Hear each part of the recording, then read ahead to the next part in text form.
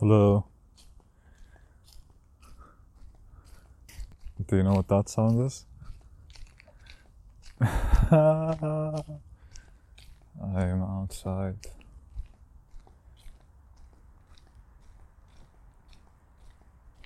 I have to narrate everything that I do. It's funny. Now I'm picking my cup of tea off of the ground in the middle of the... not the middle of the road, the middle of the pavement. Now I'm taking a right. And as soon as I turn, there's a full moon right in front of me. So I saw that and I put my cup of tea down, ran back home, got the microphone, got my phone, came back. Here we are. I had no idea, to be honest. I have this application on my phone that keeps like sending me every time there's an astrological event. And it did send me something about the moon today, but I just swiped it away. Didn't read what it was. It's pretty beautiful, man. Just me, my tea, and the moon. I'm gonna be on the moon one day. I think you guys know that. I'm going to walk on the moon one day. That I promise. I promise. I want to look back at all of this. I want to sit on the moon, punch the ground. I've actually imagined myself more than once recording myself talk on the moon, you know? I'd ask myself, like, what would I say if I'm on the moon and the world is listening to me right now? What would I say? What would I say if the world was listening? Because the world would listen. The world would listen. The world has to listen. Has to understand.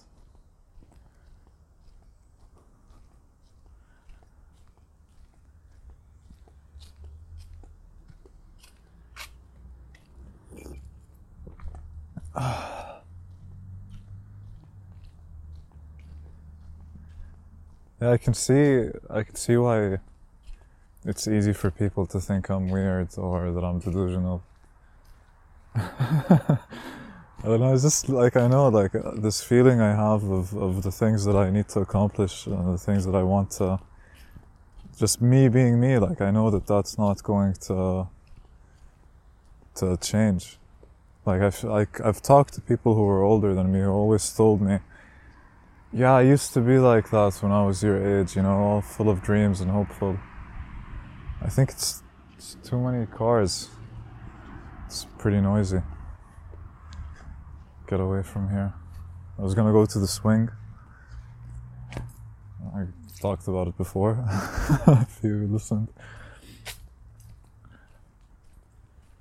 A lot of people who, you know, said, you know, this fire that you have, you know, these things you want to do, like, I was like that, but then you become realistic and you see life for what it is. I'm like, no, dude, you're not seeing life for what it is for shit. Infinite possibility, you know, all you have to do is explore. And I'm not saying that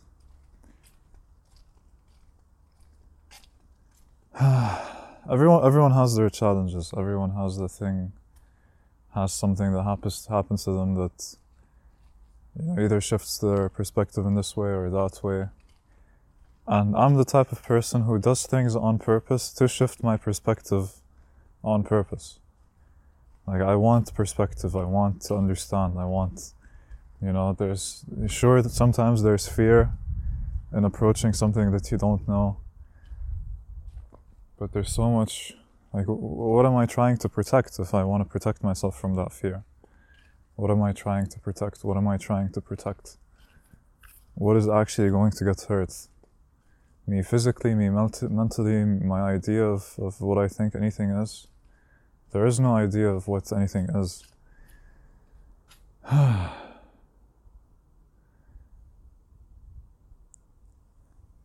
What would I say if the world would listen? Or if the world was listening? A part of me, thinks that maybe one day, 50 years from now, almost everyone or a lot of people would be listening to these right now. So if what I'm saying right now is going to be carried that far and echo that far, should it be about me? Should it be about my perspective of the things about me? Should it be about... And I struggle with that. I struggle with that often. Is it interesting enough? Is it worthwhile? Because a lot of episodes are just me telling you guys, I'm just talking, about my life, about what I'm going through, sometimes about my goals, sometimes about how I want to attain those goals. Honestly, I haven't often talked about how I want to attain my goals, like the process, like the plan in my head that I, have an overview of, and I'm like in the moment try to just do what I can. Because right now, sure, I have a thesis and due in 10 days or like 10 days, I have 10 days to work on it, and I have to write another 10,000 words. I have 3,000 words. I wouldn't say they're even that good. And I have to do another 15,000 words. But hey, like, I wrote Understanding Intelligence in basically 3 weeks. I rewrote the entire thing in 3 weeks, and that was 40,000 words. So I think I can do this. It's just that, with academic work and citing and all of that, it's just limiting. But like, it's just my idea of it being limiting that limits, really. And I'm seeing that a lot of anything that limits me is my idea of how it limits me, really. Like right now with the podcast itself, like I feel like I've been following a process that I've gotten used to. Definitely, I put the mic on, I talk. Sometimes I have intentions of, some topic that I want to approach. Like I wanted to approach this topic before I started. And sometimes I have an idea of things that I want to say differently or how I want to approach this differently. But most of the time it's very spontaneous. Then I start doubting myself. Like there are episodes where I said things or confessed to things. Last episode I confessed about taking ADHD medicine and being diagnosed. And do I want people to have that as a label on me? Should I mention that? Should I mention the shroom trip that I went through? There's people that they accomplished so much in their lives first, and then they were comfortable around or about telling the world what they think about certain things, and then because they have that credibility, they can say those things, about their experiences, about what they think anything is. And my only credibility, honestly, is just the fact that I exist, and I'm willing to just share it for literally anyone who wants to listen. Even like the episode where I talked about going to the MUN and having like 5 different girls complain about me for hitting on them or talking to them. I can easily see how something like this can get back to me 50 years from now. Someone taking the audio, playing around with it, and blackmailing me. But I guess what I'm hoping is really just like, if I do put myself in front of the eyes of anyone who wants to see, then just move with the process, man. Be courageous enough to trust that people will see that my intention is really good, and I never want to hurt anyone. I just want us all to to have less fear in general. Realize that there's not much to protect. There's not much to protect. So I've been, in this podcast, like I said, I hate the word podcast. I've been following a process. I've been following, I sit in front of the microphone, I start talking. I have an application that I use, it's called Anchor. And it's a free open source application. You don't have to pay for it. I record on it. It's easy to edit. Sometimes I remove an sometimes I remove like I'd say a word twice, like right now, and I'd remove this just like one word. So I just polish it up a little bit. Usually I listen to it at 2 times the speed, because spending an hour recording and then listening to that for an hour, it's nice because you reflect on what you say, especially if you record early in the week and then listen to it later in the week, and then you're like, oh, this is what I thought then, this is how I decided to explain it. Oh, but wait, I forgot to explain this. Oh wait, I forgot to explain that. And then you start thinking, like, how important is it for me to have mentioned this thing that I think I didn't mention? It's just what I paid attention to. It is what I paid attention to. Who knows how many other things went on that I didn't pay attention to. This is just what I saw and how I saw a situation, how I saw a story. Like when I talked to that rich dude in the restaurant who fingered his daughter in front of me, and like she was shocked after 2 seconds of seeing that. Now, within that one story, it's every single person is going to see it very differently. And then I have to ask myself, even when I write, when I have a paragraph of something that I wrote and I think like, wow, I really like this paragraph, but it doesn't fit in the context of everything else that's been said, but a part of you wants to keep it just because you're the one that created it. You feel like there's this attachment of it just inherently being important, when in fact, in the user or the reader's perspective, going through what it is that you're creating or what it is that you're saying, that fact in of itself wouldn't be so relevant within the context of how they're perceiving or imagining what you're trying to convey. So there's that, and then I think, can I mention what I missed in another episode, or do I throw it in, re-record like something, re-record later on, and then just put it in a place that I think fits within an already existing audio? But then, I don't want to fuck with the experience of how my voice is at some point and how my tempo is and how everything is, and then it cuts, and then there's another tempo, and then it cuts back to the normal tempo again. So I think I notice it at least, and if I notice it, sure, there's things I can do to change it.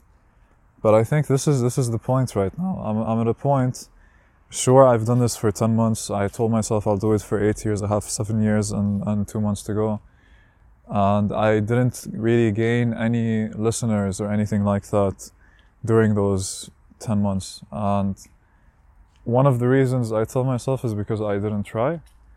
I didn't market it. I didn't, who I marketed it to were the people around me, people I'd meet. We'd be talking, and then somehow I bring it up, or on Facebook or on Instagram, or the guests or anything like that. But in reality, it's not anything that I didn't tap into other people's networks. I didn't add anything new to the table in any case. It's just, for me, it's a tool that helps me appreciate the value of words a lot more, of how to get to a point. The fact that I'm trying to explain things that matter to me, or the things that I'm going through, lets me either pick off on what I think is important or not important, or lets me know how to say them better in a real life context when I'm actually talking to a person face to face. So right now, if I want to explain intelligence to someone, I'm a lot, better at doing that. I can do that somehow quickly and efficiently. I'm optimizing the process, right? It's crazy. I watched a video today about this guy called Patrick Satelman, Patrick something, and he's like a mushroom expert. He's a fucking mushroom expert, man. This guy has been studying mushrooms for like 50 years at least. He talks about, you know, how mushrooms have reached, like, in reality, reached the level of intelligence that we're also a product of, because we share our ancestry with mushrooms, apparently. And 650 million years ago, there were mushrooms as tall as trees, you know, they were very, very tall. And then they covered like really, really large masses. And how the networks between the cells and different parts of the mushrooms were as complicated as the networks in our brains, mainly. And that it wasn't a centralized type of control, it was decentralized. So the mushroom was communicating between itself. It was aware if there's something here or something there. If you step on a mushroom and walk by, then it reacts to that. It tries to, you know, absorb some of the debris that was left behind as you walked away.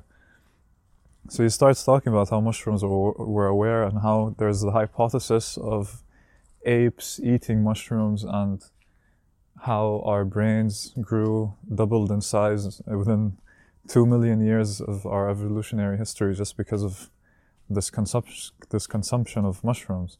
And sure, it's a hypothesis, it's not something that can be proved, but it can be quite easily acceptable, I think, to think that some monkeys or whatever were just hungry and they ate some shrooms, you know, and then started tripping balls. I don't see that as something unlikely. And then the monkey sits there and he's like, whoa, I just connected to this decentralized self that's everything, which is a stage that mushrooms have already reached, you know? And then that expression of complexity, of intelligence is happening through us right now. I just thought it was funny how much this guy loved, he's passionate about what he's doing, which is good for him, man. I don't know where I was going with this. I was talking about my process and then explaining things. It's a tool for me. So right now, since it is a tool for me, you know, and let's say like I didn't gain any new listeners, you know, sure, sometimes I don't know who the fuck's listening. I said 10 people the other day. I really have no idea how many people are listening, or who wants to or who doesn't want to. All I know is that no one called me telling me I'm an idiot yet, so I must be doing something wrong. I told a friend that today, and she was like, I don't get it. I'm like, dude, how can't you get it? And she goes like, haters only hate successful people. And I'm like, yeah, exactly. So if I don't have any haters, that means that I'm not successful. In that sense. But haters gonna hate. I should take this as an opportunity, really. Like, the fact that no one is listening right now means that I need to experiment as much as possible. I need to, you know, throw in a sound here or a sound there. I'm probably not gonna do that right now because I don't want to even think about doing anything other than my thesis. But I should, you know, I should try to find different programs, and I should even sit down while recording, as a part of the process of recording itself, look for ways to improve what it is that I'm doing, because I'm never taking the time to actually see and focus on this and see how it can be better.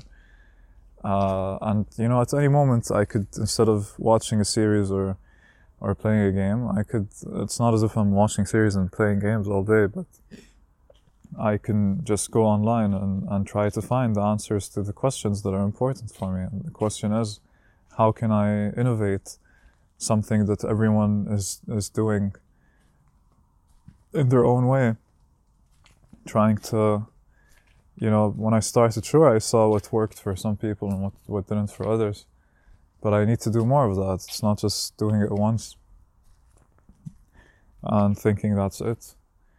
Sure, I talked about how at some point I want to create a visual experience that you go through when you want to listen to the podcast, instead of opening it and just seeing like 100 episodes in a row and feeling overwhelmed that you're gonna have to listen to this guy talk about random shit for who knows how long. And it just feels intimidating for me. Like when I open up any podcast, it just feels like super a lot. It just feels like a lot. And I think like for me, experience matters more than anything. When I enter a hotel, or when I enter a restaurant, or when I just look at a store from outside, I think, about what is the experience I'm going through as I interact with this right now. Because the second I see it, I'm interacting with it. Some stores feel like they're more welcoming than others, that you can enter them easily. Others feel like it's a bit pressure, like it feels squeezed in a way that I shouldn't enter it, or I can't enter it. And, from that moment on, that shit matters. That really matters. And I think being able to design an experience from start to finish is what anything really is, because everything at the end of it is an experience that you go through. At least that's how I see it, At least that's how I see it. Even if you use a product or a service or anything, you're experiencing it. And what you want is to have a good experience all in all in the end. To think like, whoa, this was nice, this was worth it, I want to do it again. And I've been thinking a lot about, and I'm always asking myself, like, what is this Midnight Wisdom about? What is it about? What is it about? Do I want to really do it for the next 7 years? Like, is it something that I still want to do? Because the past maybe 8 episodes, 7 episodes, I've felt I haven't been at my best for the past 2 months, and a part of me started feeling hate, or I wasn't satisfied with the podcast. I wasn't satisfied with where it is, where it's going, and I like the fact that I feel this often, because it makes you want to either get out of where you are or really change where you are. And because I can't get out, I have to do this for 7 more years. I have to change it. I have to see what about myself, what it is about myself that I want to change, what it is about this that I want to change, and try to do that. And I want to do that, really, I really do. And at the end of the day, it is, more or less my journal, my story, it's my perspective. Maybe a part of me feels like if I share that perspective with anyone willing to listen, like you right now, then some of that might rub off on you. Maybe some of it might repel you. I don't know.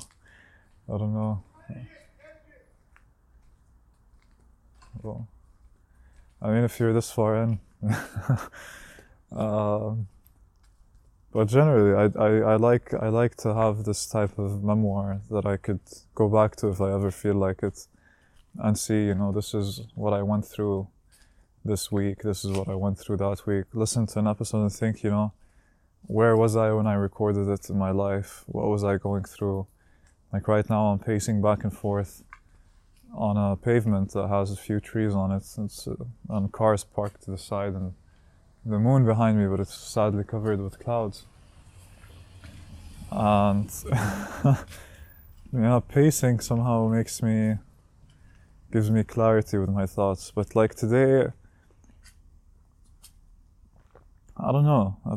I'm trying to be focused, and I'm trying to pay attention, and and there's so much trying in it, right? But I sat today in a cafe trying to write for my thesis, and I was just like, my head was everywhere else besides just that. But sometimes, you just live your day right to the point where when you're doing something, you're just in it and nowhere else. And this is where you're supposed to be. And that feeling, I guess, is something I crave. And then when you crave it and then you chase after it, you don't get it. What a dilemma, man. What a fucking thing, like, life.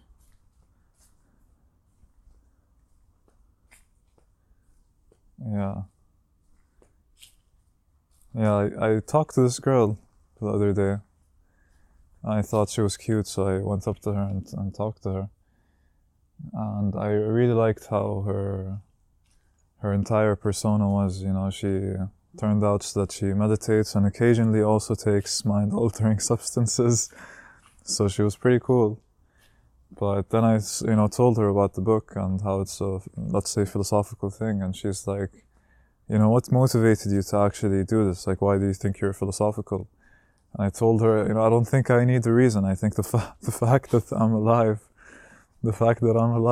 is enough reason for me to be, curious as shit to why or what this is. And she's like, okay, fair enough. Fair enough, man. And yeah, this goes back to the credibility question, how am I credible to anything? Honestly, as of right now, I haven't created the type of impact that I think, anyone that has credibility could say that they did. Sure, like I've had some moments with friends of mine where like I talked to them in a way that triggered something in them, that changed them. And a part of me wanted to reflect that back into the podcast, this clarity. But like I ask myself, I'd be walking through normal life, and I'd be like, I'm normal. I'm not. Why would I always think that I'm so different from everyone? I haven't created anything different. I haven't. Well, that's not very true. That's not so true. That's not so true. But like right now, I'm pacing the middle of the night with a tea in my hand, talking to myself. I don't think normal people do that. But yeah, at the end of the day, like I'm still human. I'm capable of what a human is capable of. I can only move in the ways a human can move, and if I move in the way that I think is appropriate for my type of intelligence that's unique to me, then I think that aligns me with this movement of things, and then maybe more energy that's good would go through me. So it's not as if I'm creating it. I'm just letting myself be something that this energy can experience itself through, and I want it to experience itself through me, because then I have a good life as a unique, whatever I am, as a unique entity by myself within this everything, because you're somehow, I don't know.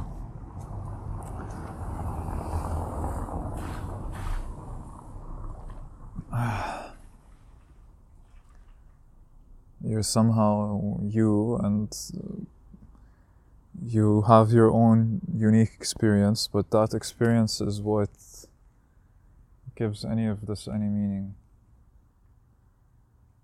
I was thinking about this the other day. I was like, we can think about how the universe, in what state the universe was before we existed. Just information colliding and bombarding and growing in complexity, and like atoms arranging, or chemicals and all of that. But we might think, that's not special, or that's inhumane, or that's distant from us, or that it's insignificant or lifeless, or it's not a part of us, or anything like that. But now the fact that we do exist and we can look back and think about that, then just that fact in itself gives that event, the past events, a lot of meaning. And if we never did exist, then in essence, then that whatever happened beforehand might as well not have happened. But we are here, and we're a part of the networks. This, like this mushroom guy said, the networks that exist within mushrooms are basically a biologically proven method of and the optimal way for energy to move. between itself. You know, he didn't phrase it like that, but he compared it to how our brain works, and that was and then to how the internet works and how information travels. So how we created the internet through us as also a product of this process that's always accumulating things in a direction, you know, product out of, you know, process out of process. And the internet is just the biologically proven formula of that network that already exists within mushrooms. And then I'm seeing, you know, I'm looking at a tree, and I'd see, you know, this tree grew, and then it reached its height. But even if it reached, you know, its height, it's still, as a process, always continuing, and it's having this constant exchange with everything around it, you know, through its leaves, through oxygen, through the ground, through light. You know, there's this constant exchange in this process, and that, even though, let's say, the tree in itself isn't growing, even though it's growing as long as it's alive, it's growing, but it's not growing as fast as it used to. It's still giving room for everything around it to also grow. So sure, the tree is a unique expression of a process moving in an intelligent manner, but that process moving in the way that it's moving is allowing multiple other processes around it to also move in the directions that they need to move. So, to get this thought across, in the book I mentioned more than once how through a few things, through certain limits, things can grow in an infinite number of directions. You know, how as a human cell, just one zygote at the beginning, you can grow. Look at how different everyone is, you know? People can grow into so many different things. And, you know, look at animals. We had dinosaurs, we have ants, we have birds that can fly. All of these animals, they, I believe, you know, stemmed from one thing that branched out into so many different infinite directions. But all of these infinite directions also rely on each other because they are part of the same network.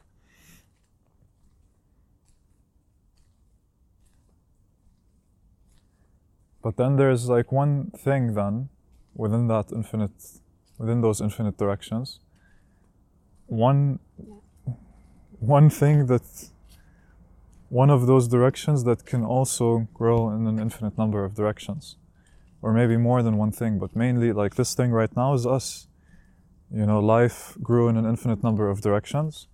A lot of it died off, a lot of it didn't, and this network and food chains and hierarchies, they grew. You have trees, you have, you know, how different a tree is from us, but we share ancestry with the tree, you know, we share DNA with a tree, we share DNA with a mushroom.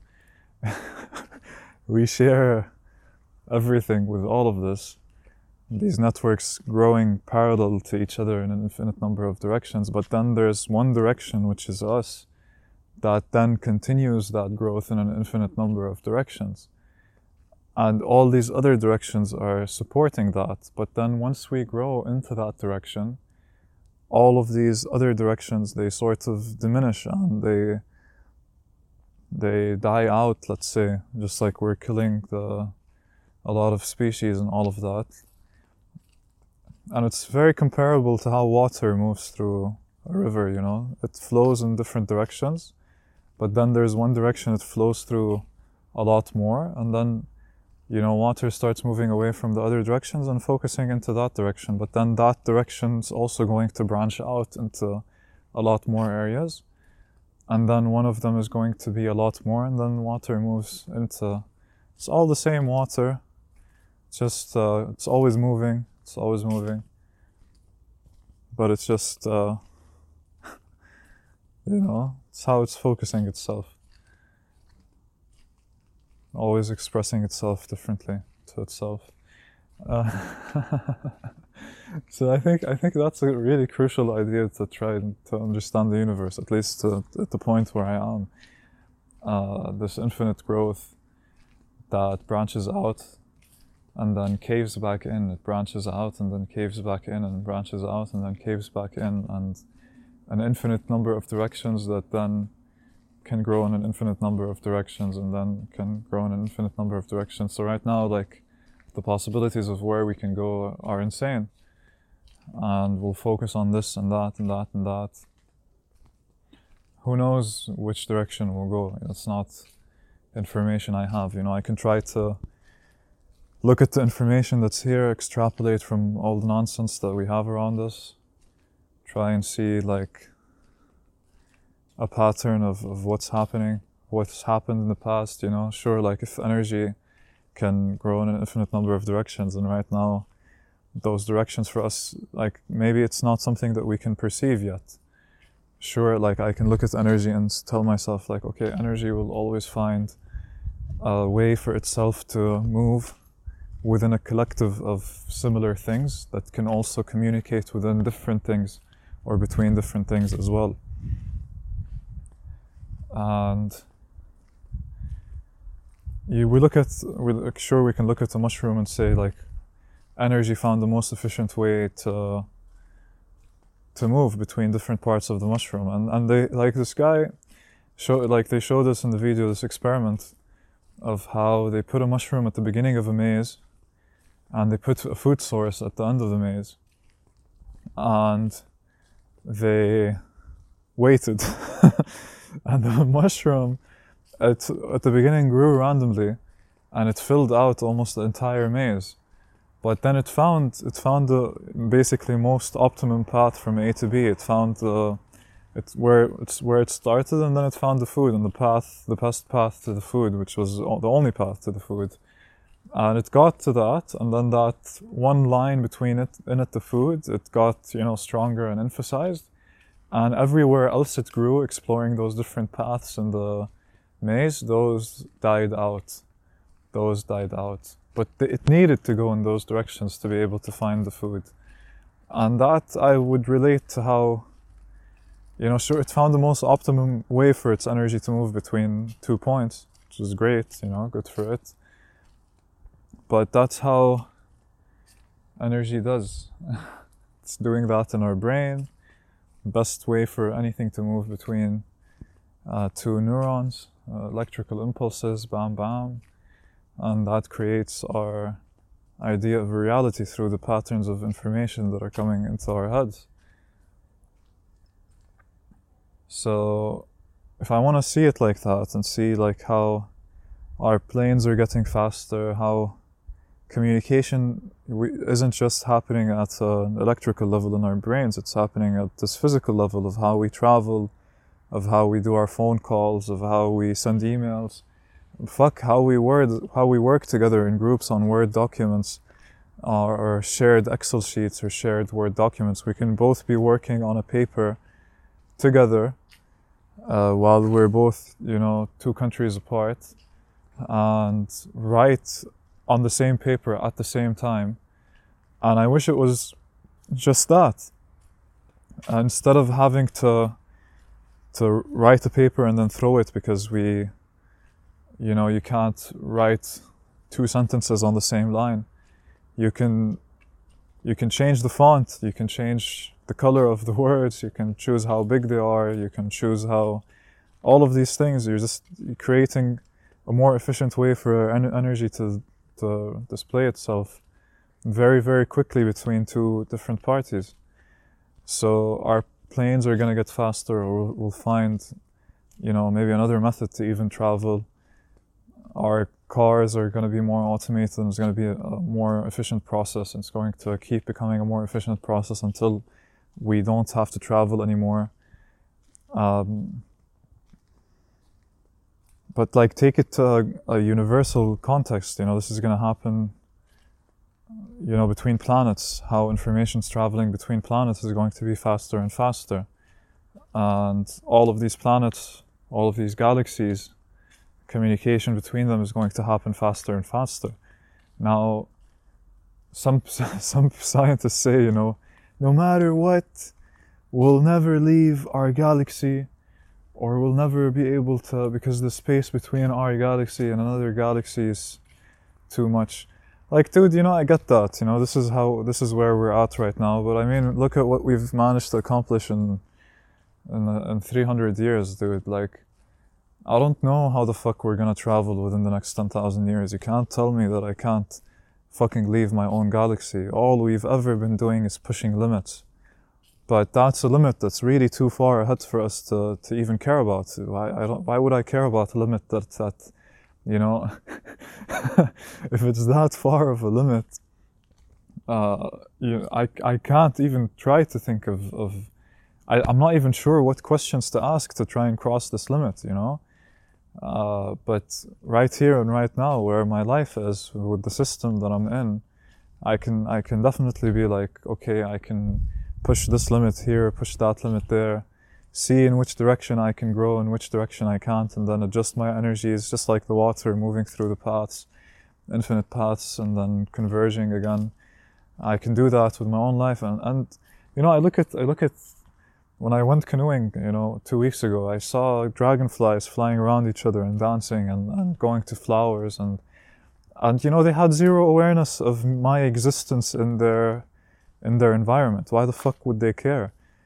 That information is completely irrelevant to their existence, you know. To them, what's relevant is that flower there or that female dragonfly over there, and trying to either mate, or I don't know how the fuck they live their lives. Just they care about their own system.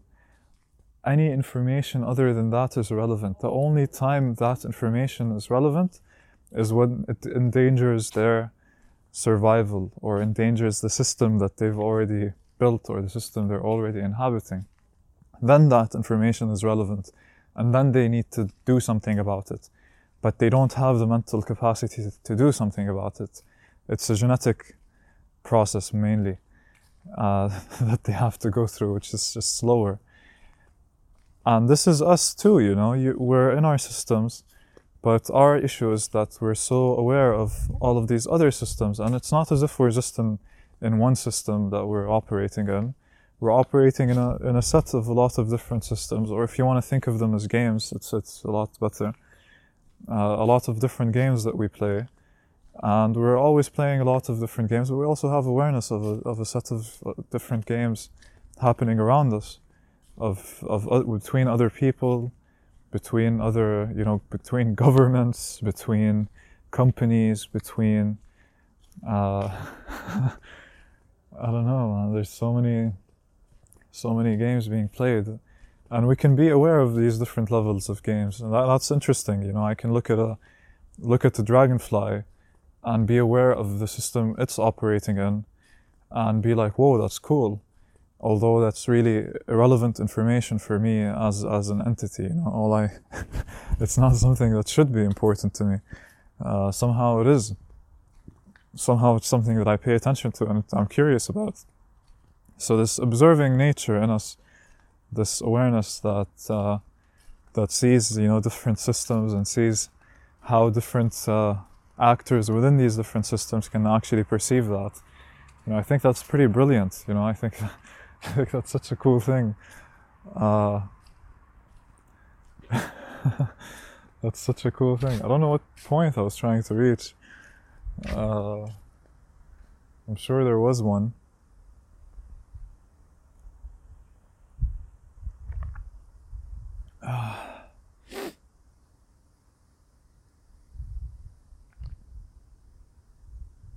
I'm sure there was one. I'm sure, but hey, you know, it is what it is. Dragonflies, how a bee functions, just cares about its own system. So yeah, exactly. The limits that I'm pushing for me in my life, they have to do with my own system, my own game that I'm playing. What is it that I can push on right now? So if you started a company, you start at the bottom and you ask the CEO for advice. You know, you don't ask the CEO advice on what you can do when you're a CEO, because it's a very different game that he's playing, and for you to get to his game, you need to play by different rules for quite a while. So you don't ask him to give you advice as him as a CEO right now. You ask him to give you advice of how he was or how he would have acted if he was in your position right now, because it's your game right now, and that's the system that you need to be aware of and to take care of. And this is a problem that I have all the time. Like I'm in a low level in my life right now. I wouldn't say that low, but I'm living on a mattress, going back to that story. I'm not where I think I can be. I'm not where I want to be.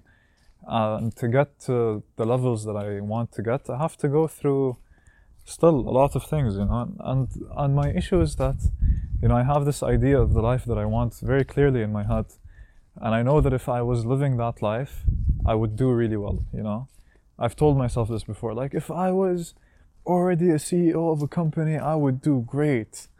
Well, cool, good for you for thinking that, but you need to get there, you need to move through the levels that you need to move to get to that thing.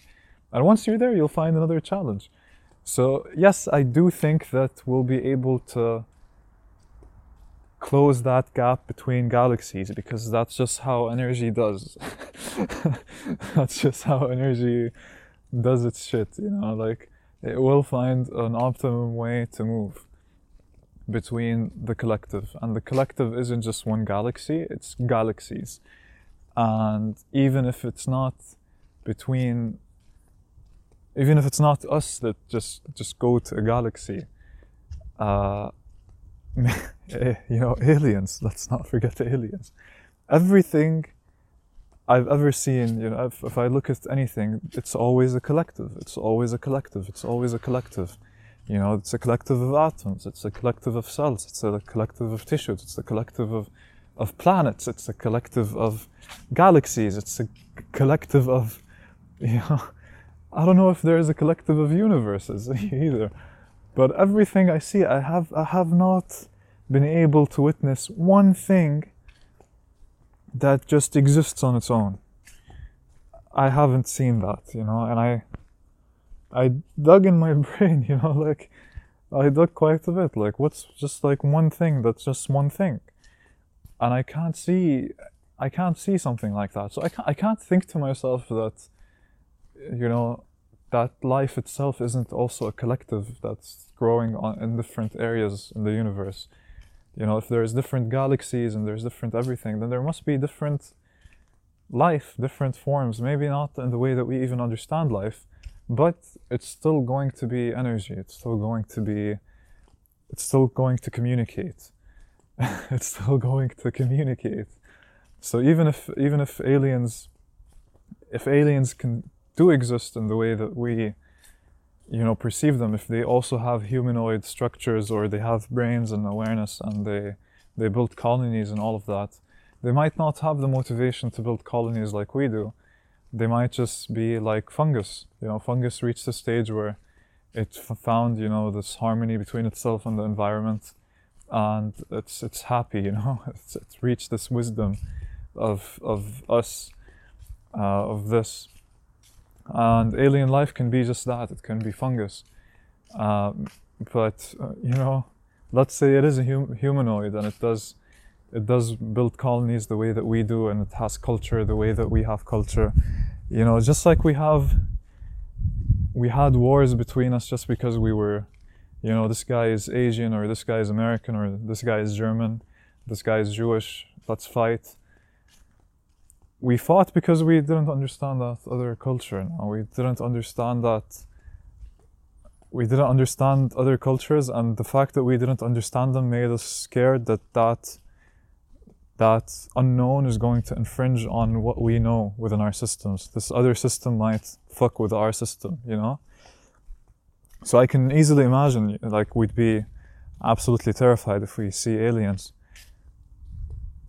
But the commonalities, the common elements and the similarities between us and the aliens is the fact that we're energy, and we'll communicate, but we'll communicate differently.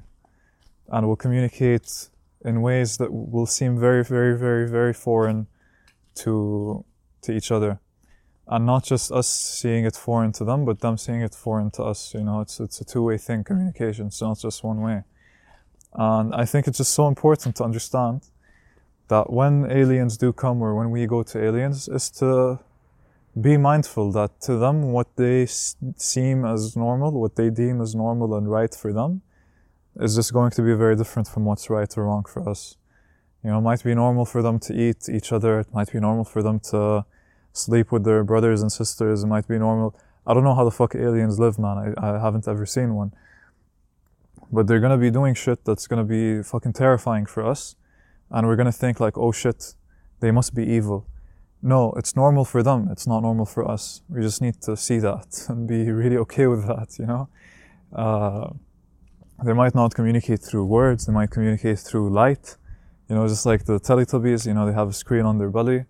They might just flash different colors, different frequencies on their screen, different degrees of light. You know, we don't see the entire spectrum of waves, you know, and who knows how many different waves of energy they can be releasing, depending on what type of or what form of energy was available to them to use to interact with. So for us, it's sound and you know, our bodies and how we move. We utilize sound to talk. Who knows what they utilize to talk?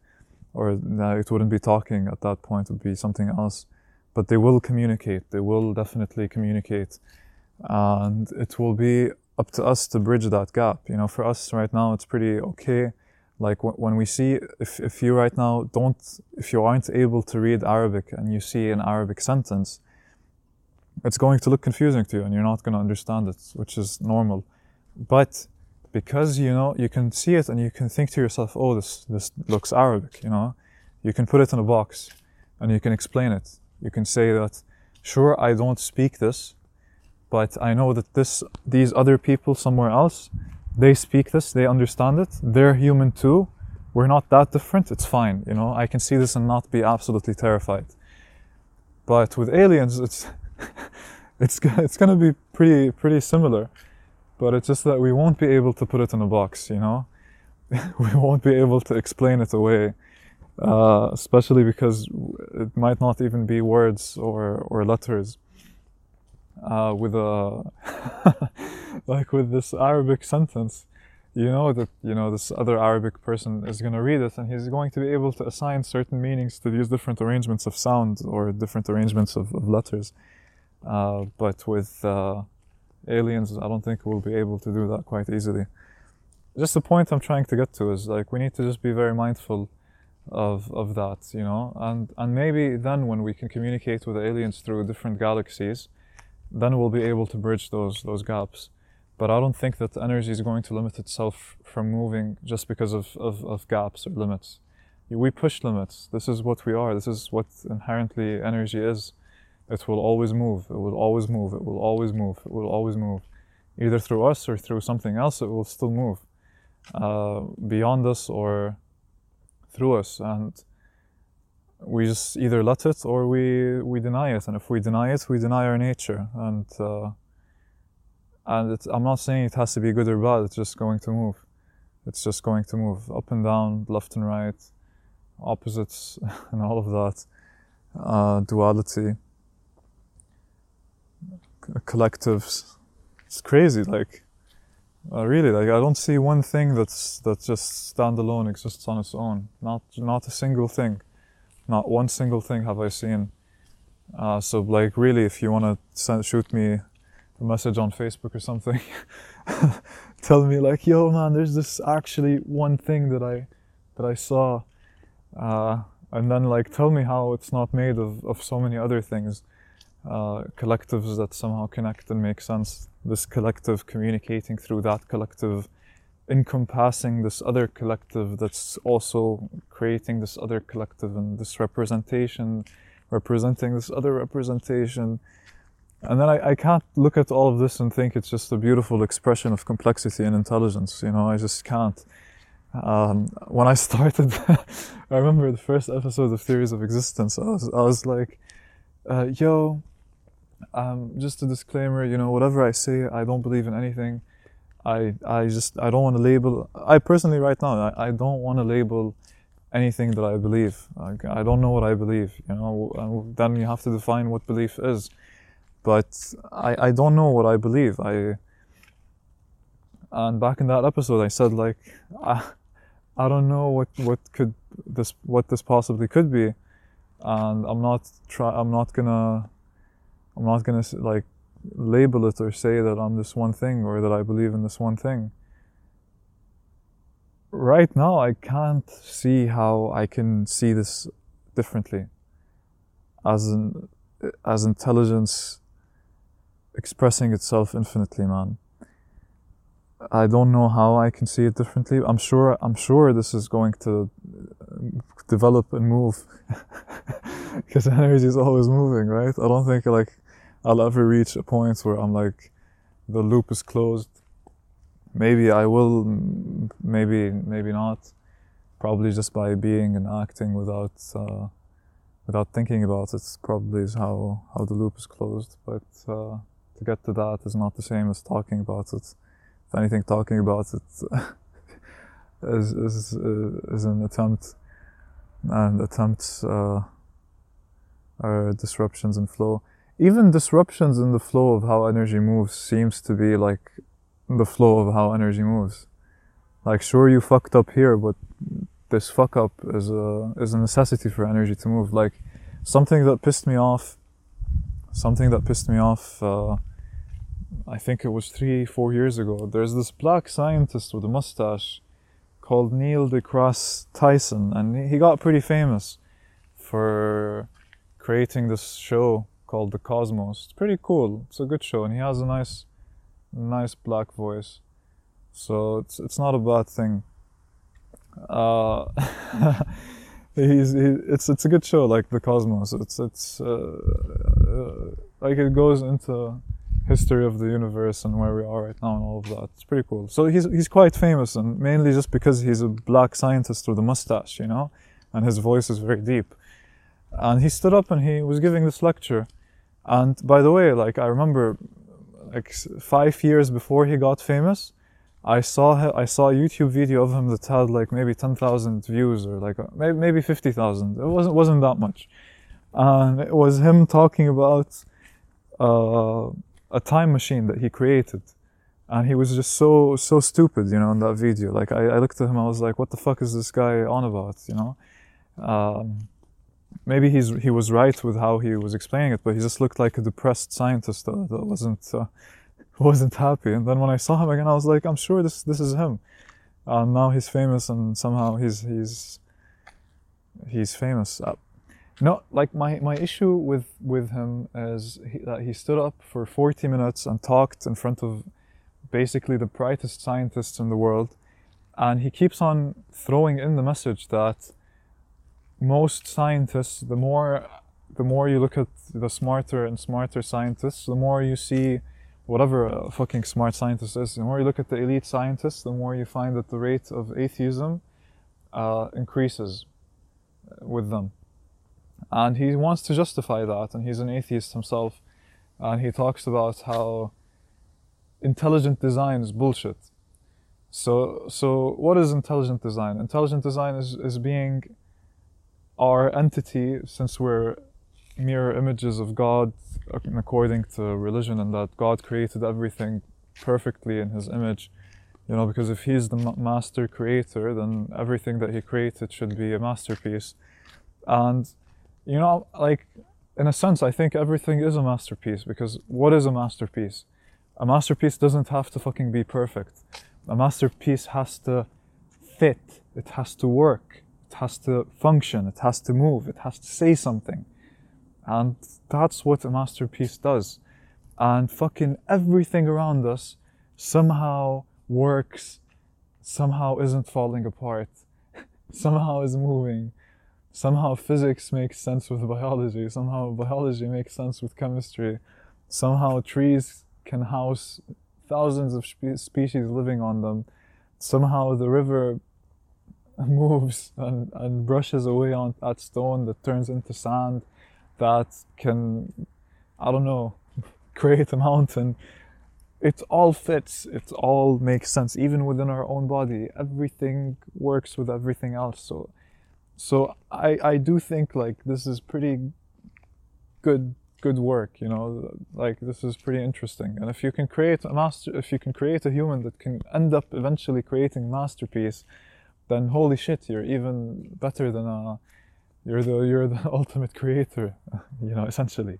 So he debated how we aren't intelligently designed as a human body, as human entities, is that we only have one hole that we can breathe and swallow and talk through at the same time, which is, you know, our throat and mouth.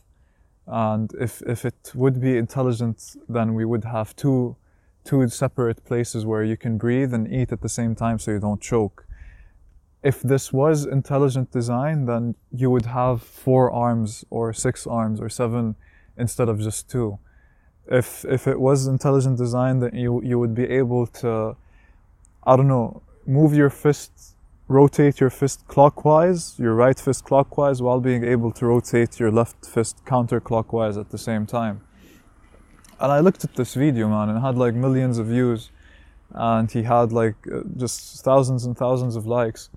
I was like, what the fuck is this guy talking about, man? Like, what the fuck? Where are you coming from with all of this? You know, you're a scientist, and I get that, and you have your degree in astrophysics, and that's great. But what the fuck? You know, like, if we were perfect, why would we ever have any reason to continue to move? What limits would we push against? What would motivate us to act? Why would we exist at that point? Like, if we reach perfection, then there's no more movement. There's no more energy moving. There's no more process. There's no more continuation. There will always be something to push against. There will always be something to push against. It's chaos, order, contending. And you can't come and tell me like, religion is bullshit because we don't have 7 arms.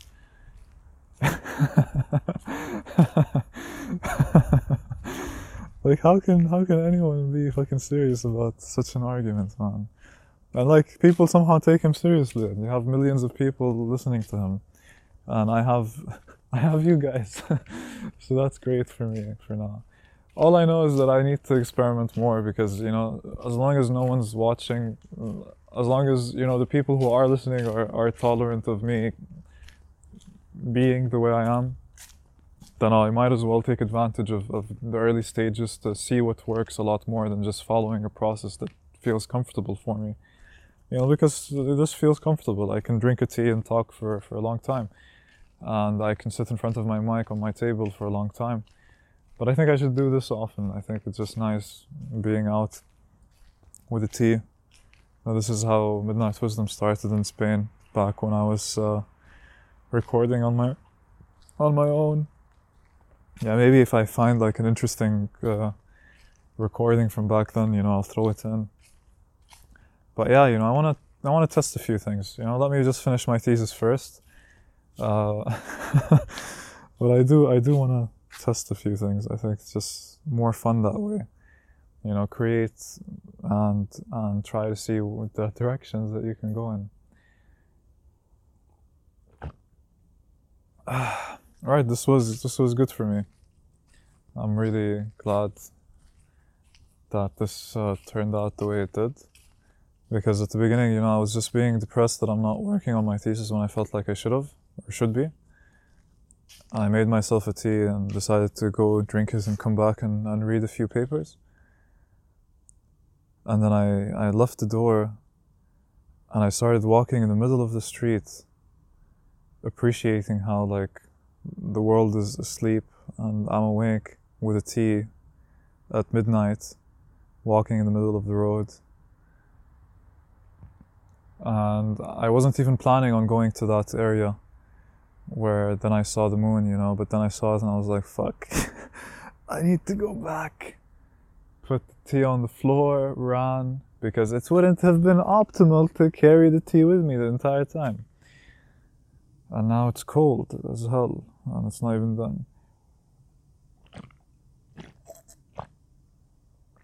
Chugged it. Alright. This was good.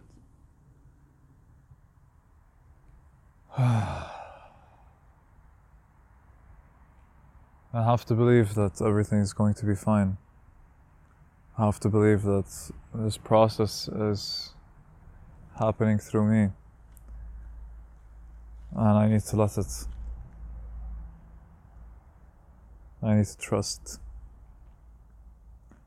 I need to realize that there's nothing to protect. And I need to realize that I don't need anything.